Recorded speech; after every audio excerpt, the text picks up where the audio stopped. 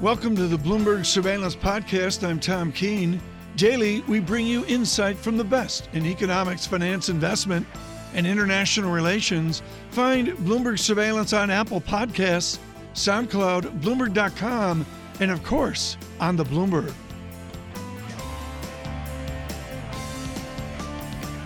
We hear a lot about, will Facebook be regulated? And if so, how much will that affect their bottom line?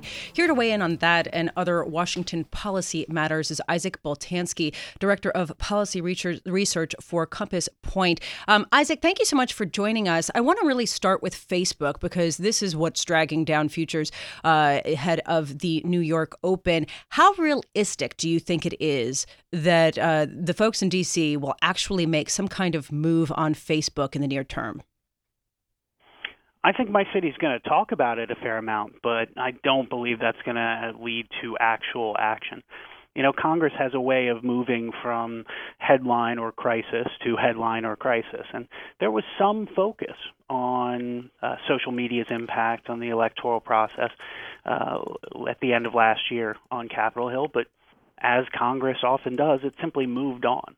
So we should expect sporadic hearings and some pointed commentary from key lawmakers. But as for actual legislative action, it's unlikely in the near term. All right. So, Isaac, you're taking off legislative action with respect to the fact that 50 million people's information was exposed to an analytics company that helped President Trump get elected, and their information was disclosed through the Facebook platform.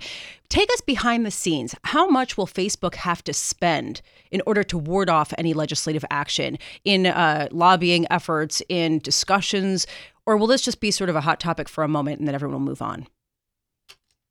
I think that all of the social media firms are going to have to increase their DC presence over the next few years. The conversations, and particularly the policy conversations around content and proper channel protection and data security and data fluidity, all of those things are going to continue in D.C. And so all of those firms are going to have to increase their presence in town, even though the likelihood of actual action remains low. Well, the CEOs might be spending a little bit more time in Washington, D.C. as well, I imagine, Isaac. How long before we see the CEOs of these big tech firms just lined up in front of Congress? I think it's something that's absolutely possible during this Congress. You hear more and more as you walk the halls of the Hill concerns about the impact of social media on the election process.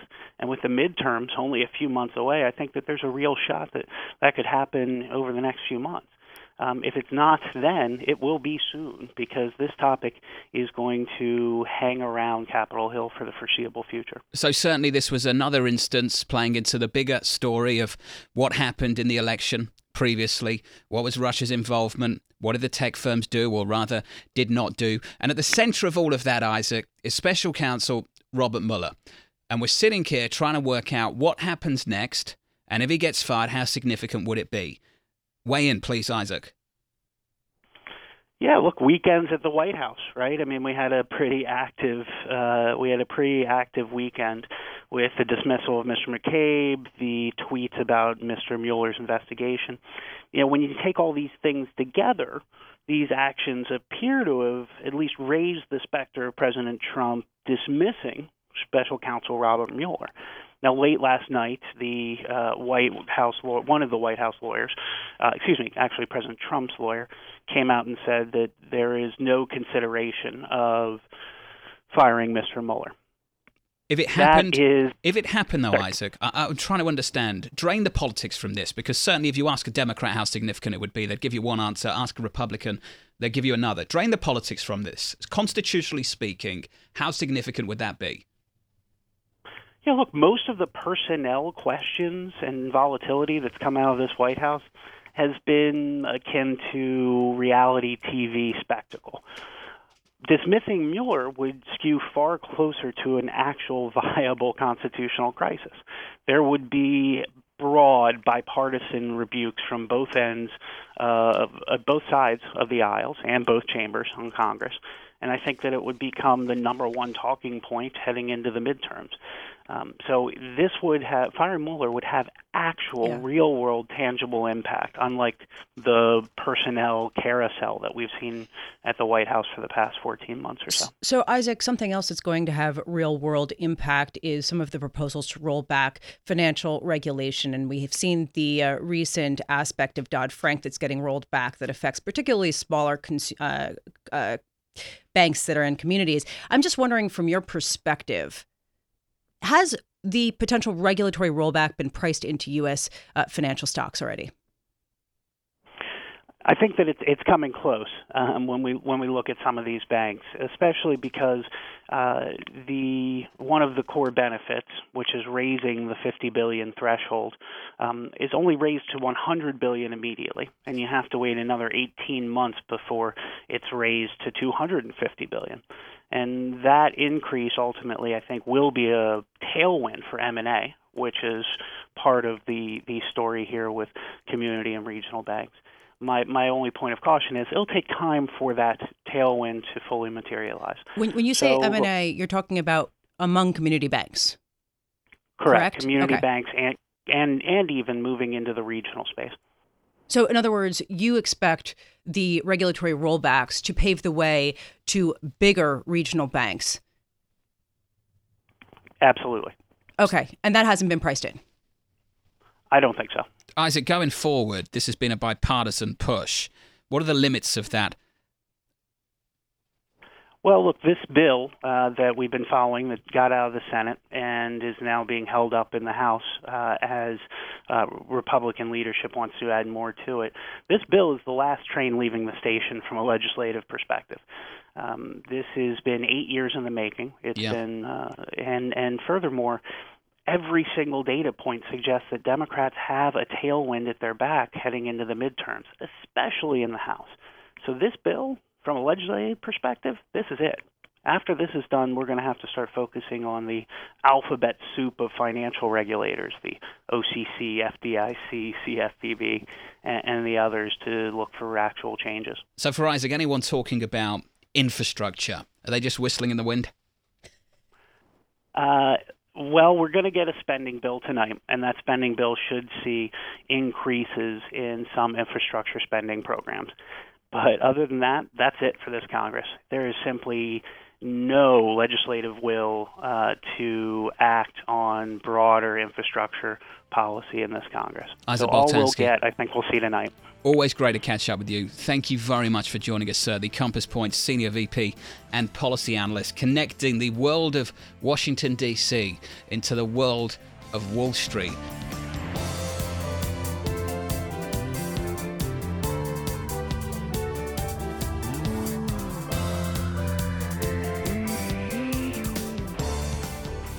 Should we bring Bob Michele in? Let's bring him in.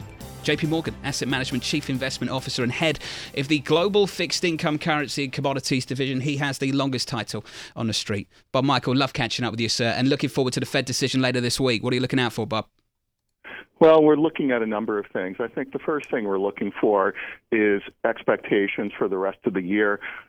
Since four members have to shift to go to 4 hikes from 3, we don't think it's going to happen. We think that they'll still indicate 3, but they'll end up doing 4 over the course of the year. And then I'm looking at the longer-term dots. We're just below 3%. Do they start to move that up to 3, say 3.125%? What's the catalyst for the longer-term dots to drift higher, Bob? Because most people would say that the tax bill that's gone through is going to be positive for growth. You'll see it in the numbers this year. The Fed may react to that, but next year is more doubtful, and the year after that, even more doubtful. Well, it looks to us that the long-term dot has become coincident. And if you believe that, there has been a pickup in global growth, global inflation. Things look good over the intermediate horizon. Some of the rhetoric coming out of the ECB was also pretty positive, talking about how Europe is doing. Well, I think it's all part of the normalization process, so we are expecting it to move higher. So, Bob, not all rate hikes are the same. And as the Fed is creeping toward the neutral rate, At what point does this create opportunity in the short end? In other words, people going into cash and short-term debt at the expense of risk assets? Well, right now it's all going the other way, right? There's a lot of pressure on the front end of the market because you've had a tremendous amount of funding come out of the Treasury, $300 billion in bill issuance. You've got the repatriation of cash coming in from overseas, and a lot of that's been liquidated. And the cross-currency swap basis, which had made the front end of the market attractive to Asian investors, has evaporated.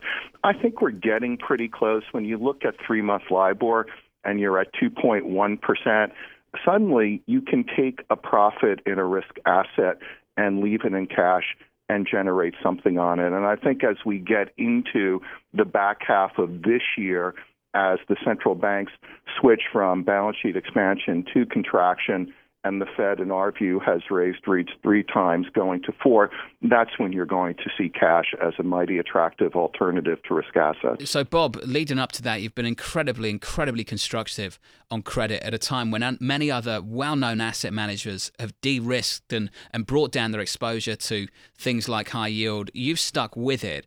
Are you saying later this year could be an inflection point, even for the likes of you guys?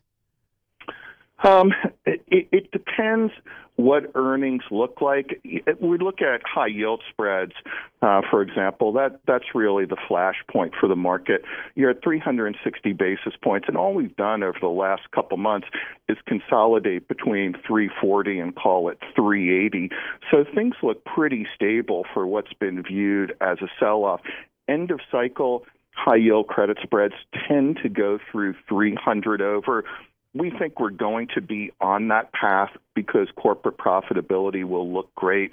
The top line will be growing. With tax reform, the bottom line will be expanding. You get a bit of fiscal spend. Yeah. It will all look good. You and I caught up on Friday, Bob, and one thing that stood out for me when we talked was that you don't believe that credit spreads have bottomed for this year. Why not? Just because there's so much positive momentum in corporate America. I told you I've been doing this for 37 years. I don't remember a time when corporate America has had more financial flexibility. And I think right now in every corporate boardroom, the CFO, the treasurer, they're struggling deciding what to do. I mean, they're like kids in a candy store with tax reform. They've taken out cost from their operating model over the last several years. And if you get that fiscal spend and you see revenue growth, then they've got a lot of levers they could pull, and we'll see where that all leads to. But right now it all looks pretty positive. Well, Campbell's board wasn't necessarily a kid in a candy shop because they tried to sell debt and had to pay up to issue it. And we are seeing, even though you see tightening of spreads in the high yield space, you're not seeing the same in investment grade. Are you buying that? Are you buying the weakness in investment grade right now? We are. And yeah, you're going through a period of indigestion. There's no doubt about it. It doesn't matter. If you go back to the start of the year, people were talking about a melt up in equity prices and a melt up in bond yields. And it hit a wall, and we've been in that consolidation period. Campbell's made the acquisition of Snyder's. They had to issue debt. I think if you step back and look at their all-in funding yields relative to where they thought they would have had to do something like that years ago, it's still very, very attractive. I'd say that's the one wild card for the corporate bond market, is just to see how much corporate finance activity is going to come out of corporate America. Are you going to see a lot of M&A activity, which is going to lead to a surge in issuance? Bob, just in a very basic argument, we had this conversation about what the higher yields at the front end could mean for risk assets elsewhere. And I think for a lot of people, you get higher yields and it starts to bleed down through the capital structure, through senior bonds, through junior bonds, and it makes its way to equities a whole lot later. And we're certainly not there yet in the views of many people. You kind of take this opposite argument where basically you say, everyone's bullish equities. And if you're bullish at the bottom end of the capital structure, why wouldn't you be bullish elsewhere? Can you reason with me why the opposite argument doesn't apply here? Well, I think the opposite argument could apply, and it's a debate that I'm having with our equity team quite a bit. Right now, as I said, everything looks pretty good for both ends of the capital structure.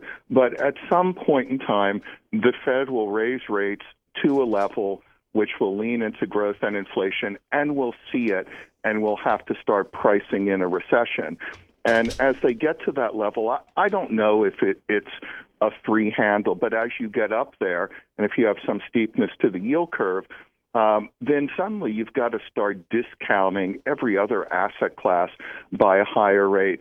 And when you talk to equity investors, whether they're public or private, you talk to private parts of the credit market, everyone's spread to some sort of yield and using some sort of discount rate. And they have to recognize that normalization means higher rates, and they have to be sure that their business plan can absorb a higher discount rate. So, Bob, since we're still sort of in this Goldilocks scene, given what you're saying, do you find yourself trading less? The incentive to trade has been limited, certainly over the last 15 months. As vol has compressed, although everyone's anxious to try to do something, there hasn't really been anything to do. Everything has moved together. I think as we get into the middle and certainly the back half of the year, you are going to see volatility pick up, and that's going to give you an opportunity to trade around. And I think we'd be very happy to see that. Bob Michele, sticking with us right here on Bloomberg Surveillance on Bloomberg Radio, the JP Morgan Asset Management Chief Investment Officer and Head of the Global Fixed Income Currency and Commodities Division over there.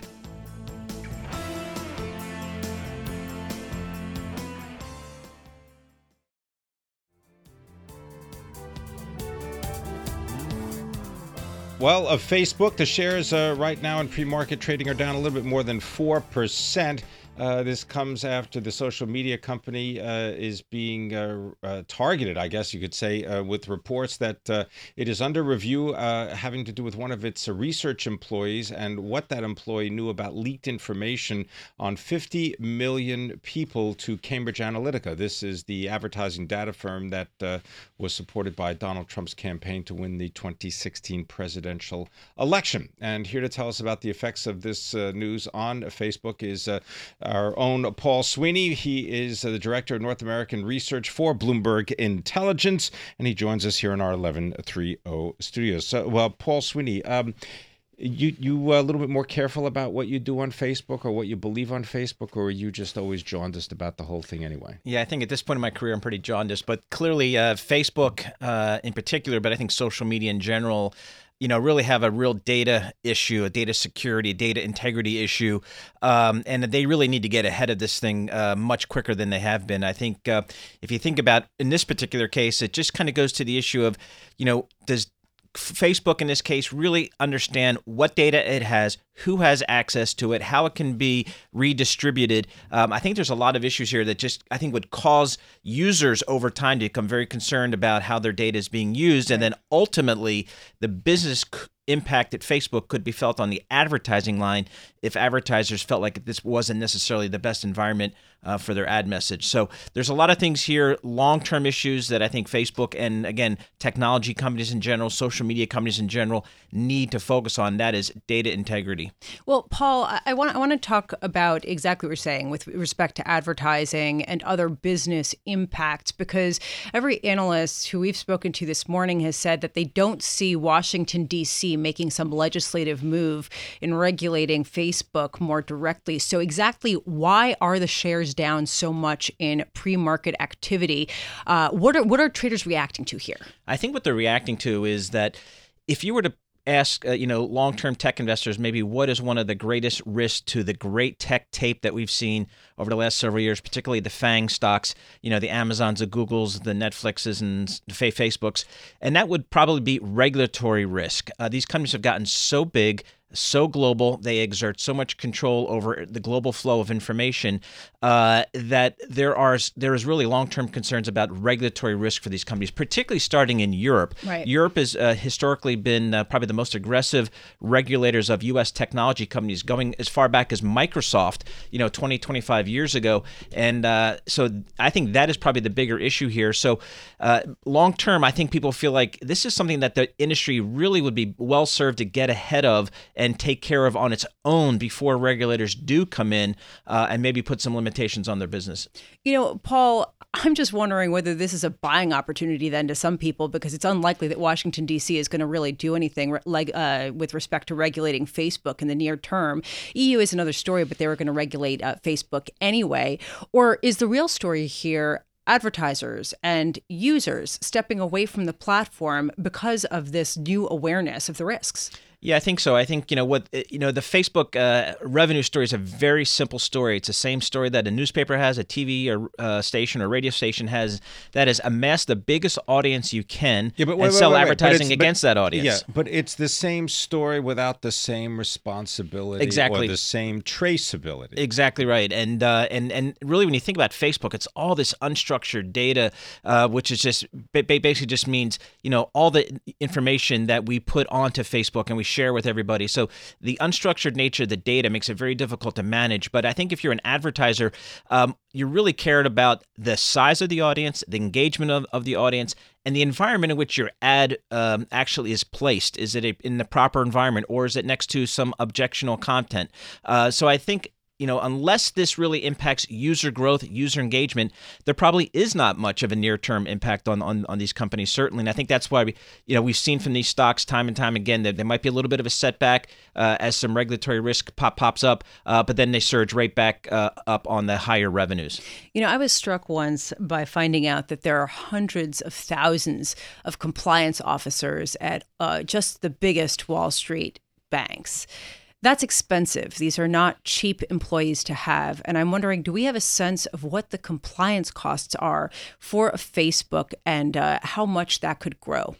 They don't necessarily break out that number, but I think in the last year or so, they've said that they have ramped up their investment in R&D to kind of, go to the compliance issues and the data integrity issues. They also disclosed that they hired, 10,000 people just to review content on Facebook to try to weed out objectionable content. So they are saying that they're ramping up their spending to try to manage this issue. I don't think that spending is certainly material to the Facebooks of the world or the Googles of the world, but they really need to make sure that they get their story out there, that they are managing this thing aggressively. The alternative is something that I don't think they want. Any chance that they're going to do something like require people at Facebook or Twitter or any of these other social media platforms to have such designations as a Series 14, which is typically in the securities industry something you need to be a compliance officer? I can't imagine.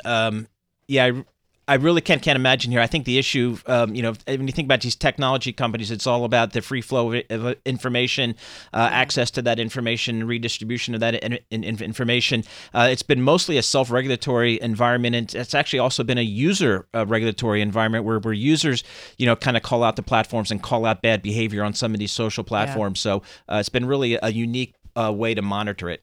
Paul Sweeney, thank you so much for joining us. As always, we love hearing what you have to say. Paul Sweeney, Director of North American Research for Bloomberg Intelligence. And right now, people are bearish on Facebook and dragging down the whole of the U.S. stock market with it.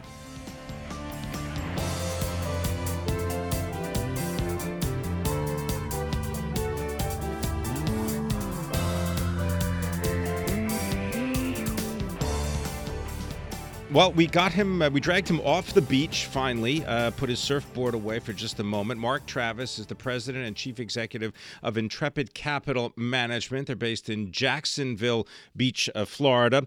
Mark, thanks very much for being with us. Maybe just tell people a little bit about how a surfer like you with a bachelor's degree from the University of Georgia ends up running Intrepid Capital.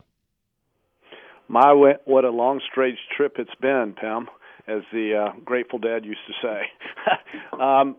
Pim, I started in the industry as a 22-year-old broker at E.F. Hutton, and I sold investment management for a decade and didn't like the way a lot of the other firms that we were raising money for were doing it. So we struck out on our own now 23 years ago, and we ran separate accounts for a decade and then started the first of our now 6 no-load funds in 2005. I think what really put us on the map was doing well in the financial crisis of 08 and 09. Our small cap fund won a Lipper Award in both 2008 and 2009. And it's interesting to be here today with you and think back now 10 years ago, the demise of Bear Stearns and all the things that have happened since then. And frankly, the change in investor psychology since then, or particularly in the last 9 years. Okay, with you running now over $1 billion, $1.2 billion in assets, what has been the change, and how have you reacted to it, or how have you absorbed that change to the benefit of you and your customers? Well, Pim, I think that I like to say somewhat sarcastically, but I do believe it's true. Most people are hardwired to buy high and sell low. And, if you really think to, again, a decade ago, or even going back further to the tech bubble in 2000, most of the money came into the NASDAQ in probably February of 2000, and the market rolled over. Again, hard to believe, about this time 18 years ago. And for those who don't know it, it took about 15 years for the NASDAQ to reclaim that old high. So I think, to me, you saw investors in the depths of the financial crisis in February and March of 2009 kind of wide-eyed and just terrified. Pupils dilated, just the smell of fear was everywhere. And today, I think you've had up until probably late January, unusually low volatility that's kind of let everybody become complacent. And so, I think that's when people need to be on their highest guard. And so we'll see what happens as we move into this week and on from there. So, Mark, you think that people should be careful, but have we seen the full sort of bull capitulation, the sort of retail investors throwing in the towel, pouring all their money into equities that look really crowded? Because so far it seems like there still is the residual fear from the credit crisis hanging over markets. Well, I think there's some. I think that we went through a period kind of starting with the Trump bump in November of 2016 up until the VIX implosion, or the inverted VIX implosion of late January. We'd had volatility below 10 or 12, and you had almost 14 months of nothing but up. So I think it sucked in a lot of money, but now as the short end of the Treasury curve is starting to come up, I think there's going to be competition for money, and look, that even that small move with these long duration assets, with a 3-year, 3% 30-year Treasury, dings those long bonds pretty quickly, and you see it reflected in no-load funds that are owning that type asset. So my motto today is short duration has a lot of merit. I think that's the way we like to think of ourselves in terms of discounting back a free cash flow in an equity or underwriting a particular piece of debt. How quickly can we get that cash back to us as an investor and subsequently to our fund shareholders? So how much of your portfolio have you shifted into short-term debt, and at what expense? I mean, is it moving away from equities and into short-term debt, or longer-term debt into short? Well, I'm really just opportunistic. It depends what I come across as to how I'll be allocated. It's a fairly non-traditional balanced account. It tends to float between 45 to 60% in equity, and then there's generally a residual amount of cash, anywhere from 10 to 15%, the rest of them fixed income. I do think with the really tight spreads we saw going into late January, that it really didn't make sense. I almost would say high yield was an oxymoron at that point. And, so there's probably 5 to 10% in very short, high-quality, high-grade debt. The equity, though, really is driven by what we can find both in the U.S. and across the globe, and can we use very conservative private market valuation, intrinsic value, discounted free cash flow, however you want to term it, to get to a higher share price without a lot of lofty assumptions. Can we talk about one stock that I know you're interested in, and this is the Cheesecake Factory based in Calabasas Hills, California. What do you like about cake? Well, Pim, I think there's been some private equity, activity in the retail space, the restaurant space, and I think that Cake is kind of a destination. I think they do more volume per store than almost any restaurant I know of. I think it's close to $11 million per restaurant. Mr. Overton's very particular about where he'll put one. They're really good dining experience and at a pretty moderate per head ticket price, somewhere in the maybe $41 or $2 per head. There's very little what we would call net debt. So it's I think you could see one of two things there. One, I think you can see a higher price because of the way we've kind of done the valuation work on it. But I think you could see either what we would call a dividend recap, where they borrow some money to pay it out as a special dividend, because at this point there's really no debt in their capital structure. Yeah. It's really about a $2.1 billion market cap.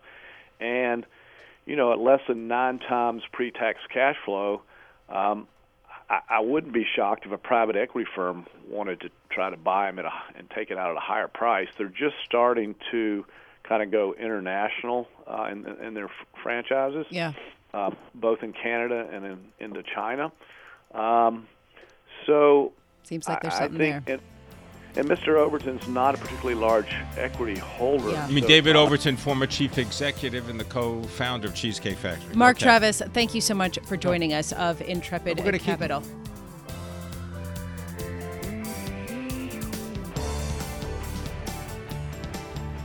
Thanks for listening to the Bloomberg Surveillance Podcast. Subscribe and listen to interviews on Apple Podcasts, SoundCloud, or whichever podcast platform you prefer. I'm on Twitter at Tom Keene. Before the podcast, you can always catch us worldwide on Bloomberg Radio.